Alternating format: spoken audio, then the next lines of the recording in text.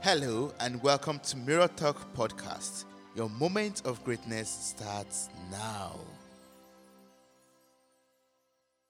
Today, I am super excited to be speaking with a Middle Eastern American couple. Dr. Sheila Modier is a pediatric psychologist at a children's hospital, and her husband, Jeffrey Cashew, is a licensed marriage and family therapist and a manager of clinical product and service design for a mental health tech company.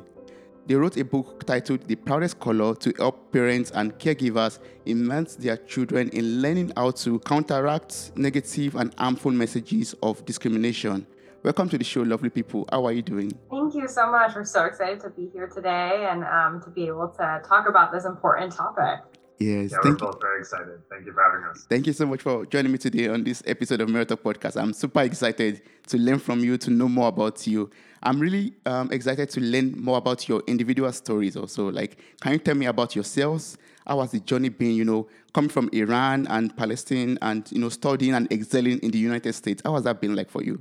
Yeah, well, I was born and raised in Illinois, which is a state in the U.S. in a pretty small town. Primarily, the population is composed of white Caucasian individuals. Mm-hmm. So I was one of the few Middle Easterners in that town. So I grew up there, and when I was around 16, we moved to California. But both of my parents are immigrants from Iran, so they started, school and work here. They immigrated at different ages in their life. So they had to start over a lot of parts of their life once they came here, but they wanted to have, like many immigrant stories that we've heard, have a better future for their children. Yeah. So they came here and started roots here. And then eventually after Illinois, we moved to California, and I've been in California ever since. That's awesome. Yeah. What about you, Jeff? Yeah, so I grew up in Southern California. My dad's family are immigrants, including my father, from Palestine. And, they kind of the typical immigrant story started in the Midwest and, just kind of scraped together what they could, made their way to California and built a family and a life out here with a larger extended family. Growing up, I grew up in a predominantly Caucasian neighborhood and went to school with mostly Caucasian students, and really hadn't been very aware of my culture and ethnicity until actually 9/11 happened. And my high school has, not a lot of Middle Easterners in it. And so when 9/11 happened when I was in high school, there was just a lot of statements, very prejudiced, racist statements. I even had one of my teachers say on 9/11, she turned the TV off and said, what should we do with all those people over there? Should we just nuke them or go to war with them, or what should we do? So it's kind of at that point that I really recognized sort of the differences that were there and the importance of honoring and recognizing my cultural background. Yes. Like, for both of you, how was it like, growing up in a Caucasian dominant, society? How did you manage that, leaving your home where you're Iranian or Palestinian and parents and family and moving out into a community that is, just Caucasian dominant? How was that like? How was that switch and mixture for you every day? I think it was actually a little bit of the opposite for me personally, because I grew up in the Caucasian community, but you're right. I would go home. My home was a very Middle Eastern home. Mm-hmm. But then when I moved to California, it was much more Middle Eastern dominant. So in California, there's a lot more diversity. Mm-hmm. So it was such a big shift for me to be in a state, or at least in Southern California, where there's a large acceptance of the Middle Eastern culture. I remember growing up in the Midwest, there were times that I would, especially post 9/11, right? I would pretend to be Greek or Italian and pass as another culture that was more socially accepted and wasn't as heavily discriminated against, because I didn't want to stand out so much. So there were times where I really struggled with my own racial identity and had to really come to terms and understand it better. And then when we moved to California, there was this sudden shift of it's celebrated and people know about it. And I was much more accepted. And I actually started moving towards more of my culture when I came to California, and especially in college. I remember joining a Iranian student group and celebrating the culture there. So there was just a lot more embracing of it. And And I think in general, when we're looking at mental health and the different stages of identity development, that is one part of it, is where we are trying to figure out who we are and trying to figure out which culture we're trying to assimilate to, especially children that are of two cultures. That's true. That's very true. Yeah, and for me, it was, I physically sort of pass as a Caucasian person, and so it wasn't anything that was like outwardly obvious, but when friends would come over, or I'd be out with like my dad's side of the family, or we would have certain cultural traditions or things that we would do, it always was a little bit awkward. I had to kind of explain things to friends, but thankfully they were always pretty understanding. There was sometimes the weird comments and looks. I think for me, where I experienced some friction was when people would say, "Oh, what's your background?" And I always had to kind of make a choice. Do I want to say Palestine and then get the eyebrow and then get into the whole conversation around the conflict between Israel and Palestine, or be just judged and ignored, or just kind of say, "Oh, I'm Arabic," or "I'm Lebanese or Jordanian," or whatever. And that still is something that I pops into my head today as I even try to explain it. But I think thankfully with just kind of the greater acceptance and understanding of culture and race around the world, that's been something that's more easily identified for myself in public. And then I think the other side of it was, for me, not really knowing how to, feeling kind of like 1 foot in, 1 foot out. I am very grateful that I get embraced by my wife's Persian side, which is really fun and very welcoming, and I can really tap into Middle Eastern culture in that way. But at the same time, I physically look Caucasian, and so it's like, if I say to Caucasian groups, I'm half Arabic, or I'm Arabic, or identify with that, you kind of raise an eyebrow, and it's like, well, but you're kind of white, and so it's always kind of an awkward place of not really knowing, how to just kind of getting to pick one thing, or do I have to pick one thing, and how that sort of works. So I always feel like I'm having to kind of read a room and read the other person and figure out, what's going to happen there. So that's kind of been my experience growing up and identifying with that. Yes, you both have said something that, that resonates with me. Like you talked about, embracing who you are, your culture, your ethnicity, your background. That helps you with your mental health, as you said earlier. That's really good. And I kind of see what inspires you to do your advocacy job already. And I would love to say thank you so much for the advocacy work that you do together for diversity, equity, and inclusion, and also work towards building resilience in children. That's very inspiring. That's very great. I would still love to ask you, like, what inspired you to embark on this mission and projects together as a couple? Oh, that's a great question. I think honestly, after George Floyd was murdered in the U.S., there was just a lot of movement as a society to be able for many people to want to work together to be able to progress our country and to be able to share the message of racial justice. And Jeff and I were quarantined together. We're married and we're quarantined together. So we're spending a lot of time together and we're having a lot of these discussions, right? A lot of like, what is this future going to look like? What does this look like for our patients? What will this look like one day for our children? So there's so many conversations about what's happening in the US right now.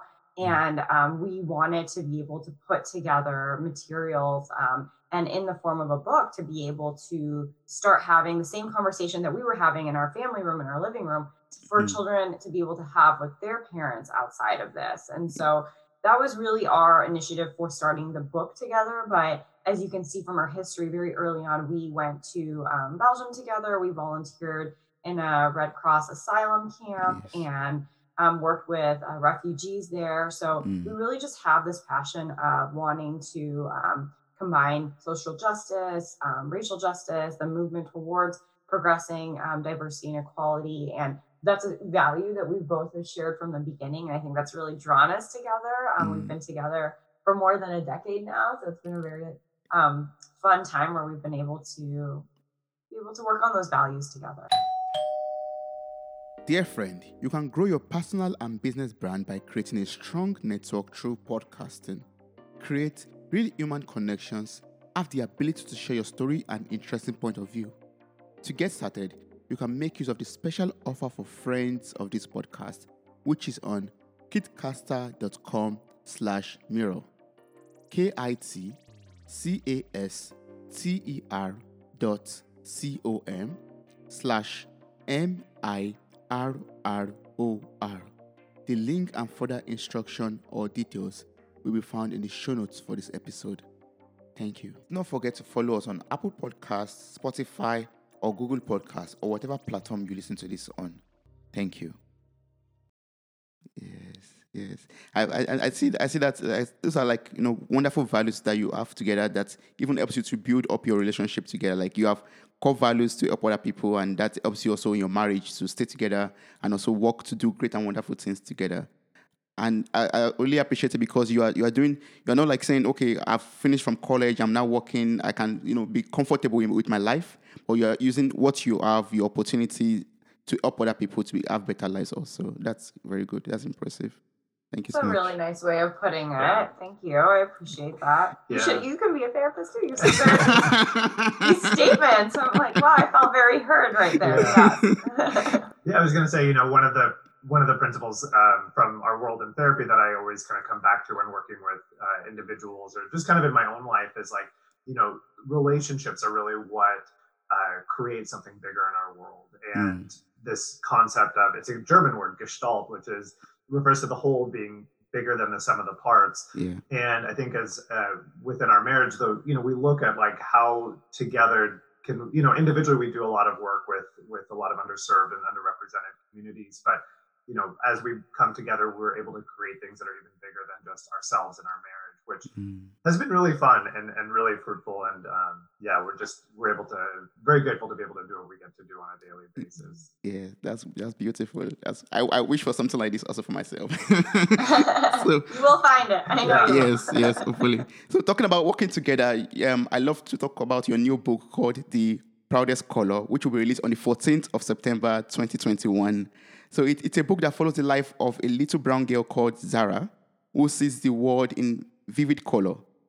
She says, for me, brown is more than feeling proud. It is the color I see when I see me. So who is Zara, and what inspired you to write this book? So Zara is exactly how you said. She's this little girl who sees the world in color, like a box of crayons. And the inspiration for that actually came where for my doctoral program, I had to write an autobiography statement about myself. And I wrote about how sometimes I felt like a box of crayons, or I felt like a color that was in a box of crayons that was not used as often, but when I was used, I would make the page much more brighter, much more colorful. So when George Floyd was murdered, and there was a lot of talk around racial justice, and a lot of children were questioning their skin tone, it reminded me of when I was younger, growing up in Illinois, when I was the only kid in my class that looked different or had a different skin tone than the other students there. And when I was looking through a class photo, you can spot me from a mile, like you can know, there she is, she's right there. And and that says something, right, about for all those eyes are drawn to me, and children are very naturally curious from a very young age. They're asking questions of why does someone look different, or why does someone wear like a scarf on their head? They're wanting to know. And so kids would ask me questions like, oh, your skin is darker than mine, because they hadn't seen anything like that. It wasn't probably in their TV shows. It wasn't people that their parents hung out with. The only time they saw someone that had that skin tone was at school, and that person was me. So Zahra's story is based a little bit off of that. It's based off of Jeff's experience as well, where he grew up also trying to understand his culture and his identity, and trying to find pride and meaning in all of that. So we kind of combine both of our backgrounds together as Middle Easterners, especially growing up in a post 9/11 world where our culture and our identity was questioned. And we pulled together materials that from research, really, that's a big emphasis that Jeff and I have, is that if we're going to teach children a method of being able to cope with discrimination or understand discrimination, we want it to be based in literature, in evidence-based studies. So what we did pull from was Dr. Hughes's racial socialization theory, which we can definitely talk about as well, and how how if you teach a child to be proud about of their culture and of people that look like them, Mm. then that could be a method of combating the negative impact of discrimination. So Mm. I could definitely unpack that. It's a lot to unpack, but that's a little Yes. bit where the inspiration came from. And I want to just kind of even back up and acknowledge too, just to kind of add to what Sheila was saying, was that a lot of immigrants as well to America, and maybe this is your experience as well abroad, is usually the first generation tries to assimilate to the dominant culture, right? And Mm. don't be so cultural out in public, and don't that happens in the home, but try to assimilate as much as possible and kind of whitewash yourself in a way. And so this book kind of takes a different angle of let's actually let's cope with discrimination by actually creating pride in oneself and in one's culture and ethnicity, by recognizing those who are similar color or skin tone who are doing great things. And the other one of the reasons we wanted to write this book was we recognized that there was a need for to write a book that could reach as many brown kids or people of color as possible, Mm. and we hadn't quite seen anything like that on the shelf that was also based in sound research. So some of the things we wanted to really convey to parents was to first just kind of check in with yourself, right? We know how much children pick up on even just the attitude of a parent as they walk into a room. Mm. Little kids are very perceptive, and they don't quite know how to separate the parents' feelings from their own sometimes. So it's really helpful for a parent to check in with themselves, notice what they're even feeling as they kind of approach a topic like this. It can be very difficult, very emotional, very frustrating, very just sad sometimes to kind of approach. So it doesn't mean not to have those feelings. It's just to acknowledge them for yourself so that you can experience them authentically with your child. Yeah. If you don't acknowledge, let me put it in a positive way, the more that a parent can acknowledge emotions in a healthy way and express them in a healthy way, kids will understand that and not then grow up feeling kind of confused about like, why do I feel maybe frustrated or like an outcast every time I go out in public. The Mm. parent can really highlight that for them. Yeah. We also encourage parents to ask open-ended questions. So if any parents of teens know, if you just ask, how was your day? You're gonna get, it was fine. Kind of that grocery store response that you give to the checkout clerk. Yeah. But open-ended questions allow for more fruitful conversation. So tell me about what that was like, for example, or how Mm. did you respond when this happened? Mm. What were you thinking when you saw this? And it, Mm. it, it just helps, develop that language around it. And like I said earlier, when it comes to the importance of relationships, you deepen that trust and that openness in a relationship with a child. I think another thing is that when you're having this conversation with your child, especially around the age of Zahra, she's very concrete thinking. So it's Mm. important to even phrase the conversation of race and racism around what's fair and unfair, because children around that age understand what's fair and unfair, right? Like Yes. if you give the example I always give parents is like if you give the brother two cookies and you give the sister one cookie, Mm. they will understand that there's a discrepancy. So you could use that as a way of being able to launch of how certain groups in our community are not receiving as much as other groups or are not being able to get their needs met like other groups. And what is that like? And have you seen that happen at school or has that Mm. happened to you? So really being inquisitive about a child's experience and very being concrete because developmentally they do understand things in that sense. Mm. That's important. The little bit more deeper questions like Jeff was talking about, that's great for adolescents when they get older, having a lot more of those in-depth conversations. So Yeah. there's also being able to read children's books to kids. So I think Mm. that's huge. Yeah. Children project themselves onto the character, right? So they'll Mm. see someone like Zahra or they'll see another character and wonder about themselves or think that the experience is similar for themselves. So parents could use that as a launching point of deeper discussions of like, oh, what did you think Zahra felt, or Mm. how was that when Zahra went into the school and nobody was no one really looked at her the same way or looked at her skin tone. Has that ever happened to you? So you could use that as a vessel. Yes. There's I also love Crayola's different skin tone crayons and Mm. markers. I Mm. think that's really an important tool to have for children when they're using crayons because not having a color that represents your skin tone is just so when you're drawing yourself or you're Yeah. drawing your family. That's Yes. huge for a child, right? Because Mm. a lot of their world is expressed through art and drawings. So investing in tools like children's books and Crayolas like crayons that have the skin tone representation is also really important. There's just so many other ones. I mean, I think modulating media, I don't know if you want to talk about that. In terms of just kind of the concept of like modulating media too, it's not that we don't want to encourage parents to like completely shield their children from what's happening in the world, right? We want children to grow up having an honest and authentic experience of what's happening in the world, but that doesn't mean they need to watch some of those videos of police brutality, for example, or people being experiencing violence or upfront discrimination, because that can be kind of overwhelming to children, right? So are there other ways that parents should explore? Are there other ways to convey what happened or tell the story of what happened or pick certain scenes even? So really just being mindful of, can you get the point across? Can you convey that or have that fruitful conversation with your child without necessarily having to expose them to something that their brain might not be ready to see yet? I mean, even for myself as an adult and as a therapist, seeing, the video of George Floyd's murder, it was overwhelming for me and is very much seared into my mind.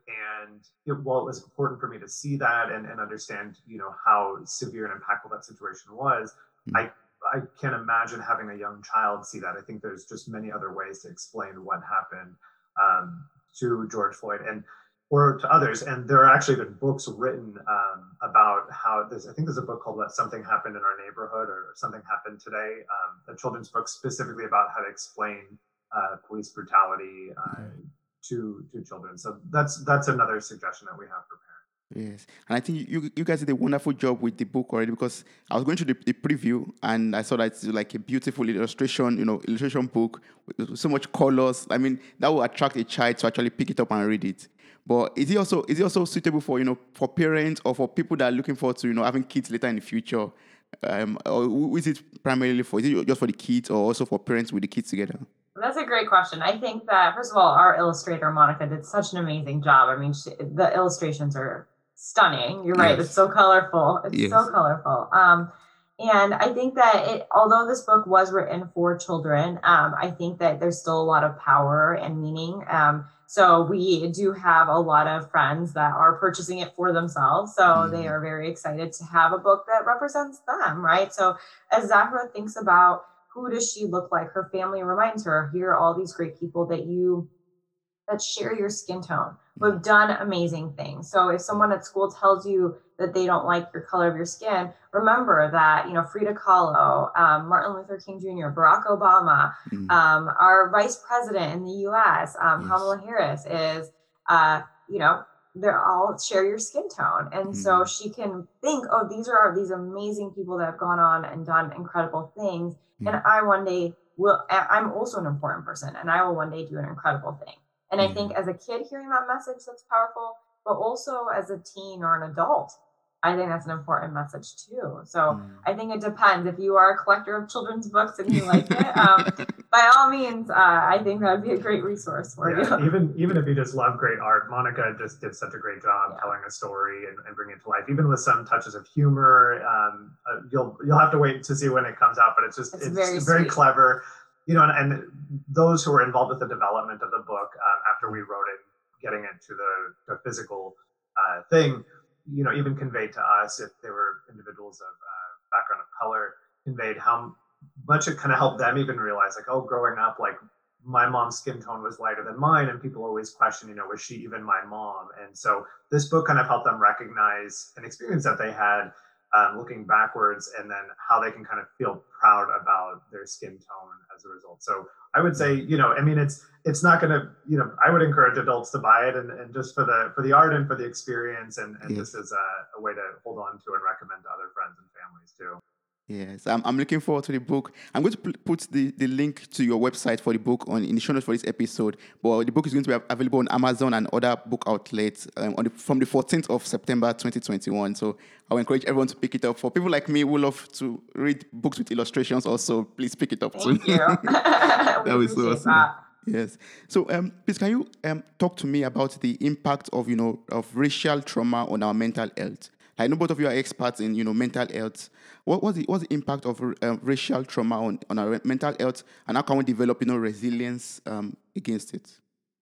Oh, that's a great question. I think that so part of my dissertation research was actually studying the impact of discrimination on the Middle Eastern American community. And in order for me to study the Middle Eastern community, I had to look at research across all the different communities as well, because Mm, um, for the Middle Eastern community, there's not a lot of research. So I needed to pull from other communities, understand their experience. And one of the things that really came out of it is that we know that there's very clear cut research that discrimination impacts mental health, has led to depression, anxiety, post traumatic stress disorder, mm, and really has people questioning their self esteem and feeling like they've lost control and power when they've experienced discrimination.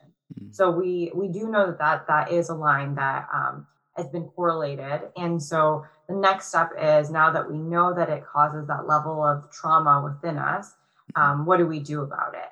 And so that's really where the work is in trying to build the resilience. One of the ways of building resilience is something called racial socialization. So racial socialization is the message that we use in our book.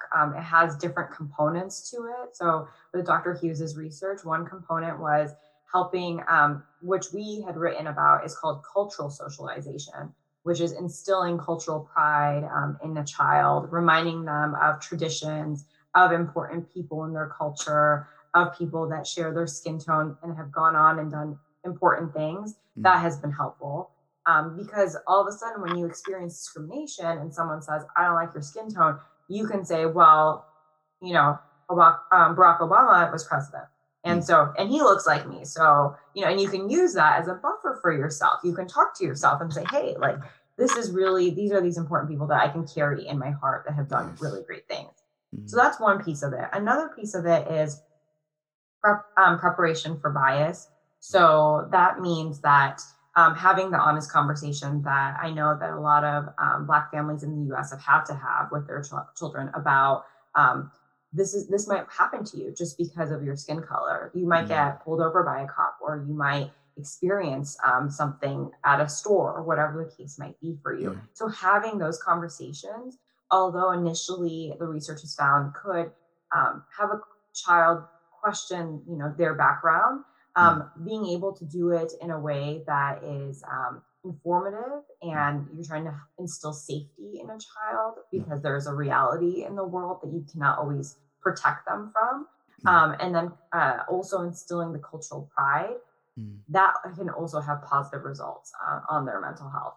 mm, Um, the third thing that they have found in the research is promotion of mistrust. And that means if you tell children at a young age, don't trust this group, don't trust that group, because this is what they're going to do to you, that actually is a negative impact on mental health. That mm, doesn't serve as a buffer for the child, because now the child is going out into the world questioning all their social interactions mm, and all the people that they come across based mm, off of the messages that were communicated.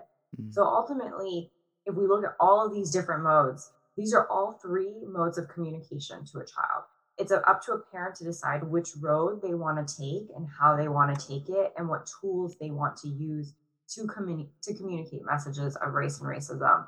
mm, And through the way that you communicate, you build your child's resilience. yes. That's one big component that we talk about, and that we're hoping that the book could be. Because when I was looking at when we were both looking at our patients, I was like, man, I wish I really had a book that could remind them Mm, how important they are. And I mm, just remember there's all these pictures online of kids pressing their hands against the TV screen when Barack Obama was being sworn in. I think I yes. was doing it too. It was it was such an impactful moment where Yes. I remember during those 8 years, I would walk around being like, I have a president that looks like me. Mm, I have a president that knows my culture, that understands me.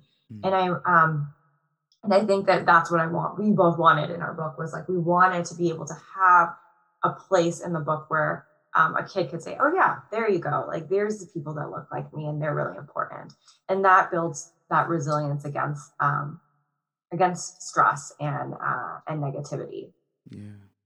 Yeah, and one thing I would also just kind of add to what you're saying is that, to your earlier question of like, what's the impact on mental health? It's we see that increase of mental health symptoms like depression and anxiety and trauma, but then there's the impact that has on one's day-to-day life.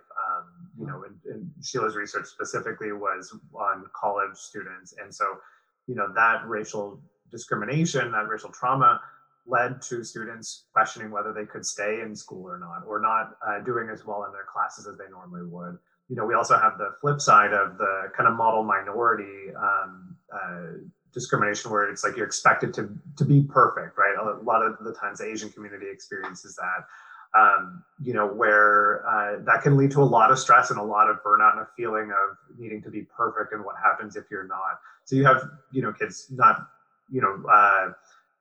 adjusting to college very easily, not, feeling isolated, dropping out.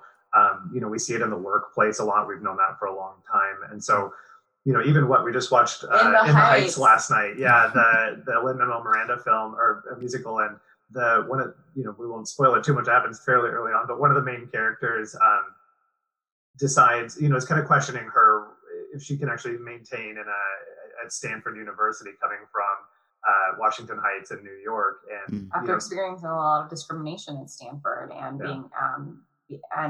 being questioning her place in it and her role. So I think that it was an accurate description of like the stress of discrimination carries on multiple levels for you individually, within your community, within society, and has a rippling effect because you're constantly questioning your sense of belonging. And when our sense of belonging is challenged, that is really one of the main things that leads to mental health symptoms. Toby, I'm curious. I mean, if it's okay to ask you, being in Germany, I mean, what's your experience been like? I don't know if you've had any sort of questions or thoughts for yourself or experiences that are relevant to this. Yeah. So for me personally, I've been blessed not to, have any racial issue with the Germans, but I have friends, I have, close people, colleagues that have really experienced, racial issues, like being insulted or being maltreated because of this color of their skin, because of their, where they come from. Yeah. Yes, so it has always been like for me, it's always been a burden, like, stepping out every day out of my comfort zone, out of my apartment, going out into the world, like, oh my God, let today just be a wonderful day in which I'm not, confronted because of my skin color or because of of where I come from, actually. But yeah, it has always been that every day, preparation, mental preparation that today anything might happen, but I'll be ready for it. I'll let it go with grace and poise. Really takes a tax. That's a toll that it takes on the body every single day, right? Yes. That others don't have to worry about. I mean, those who don't have to think about that can just walk out the door and go about their day. It's just closing the doors is a thing you don't even have to think about. Exactly. Yes. But I'm glad to hear that you haven't had any direct experiences of it. Wow, you made it to the very end of this episode. Thank you so much for listening. I'm grateful for your time, your love, and your contributions. Subscribe, like, review, and share this podcast. God bless you. Bye.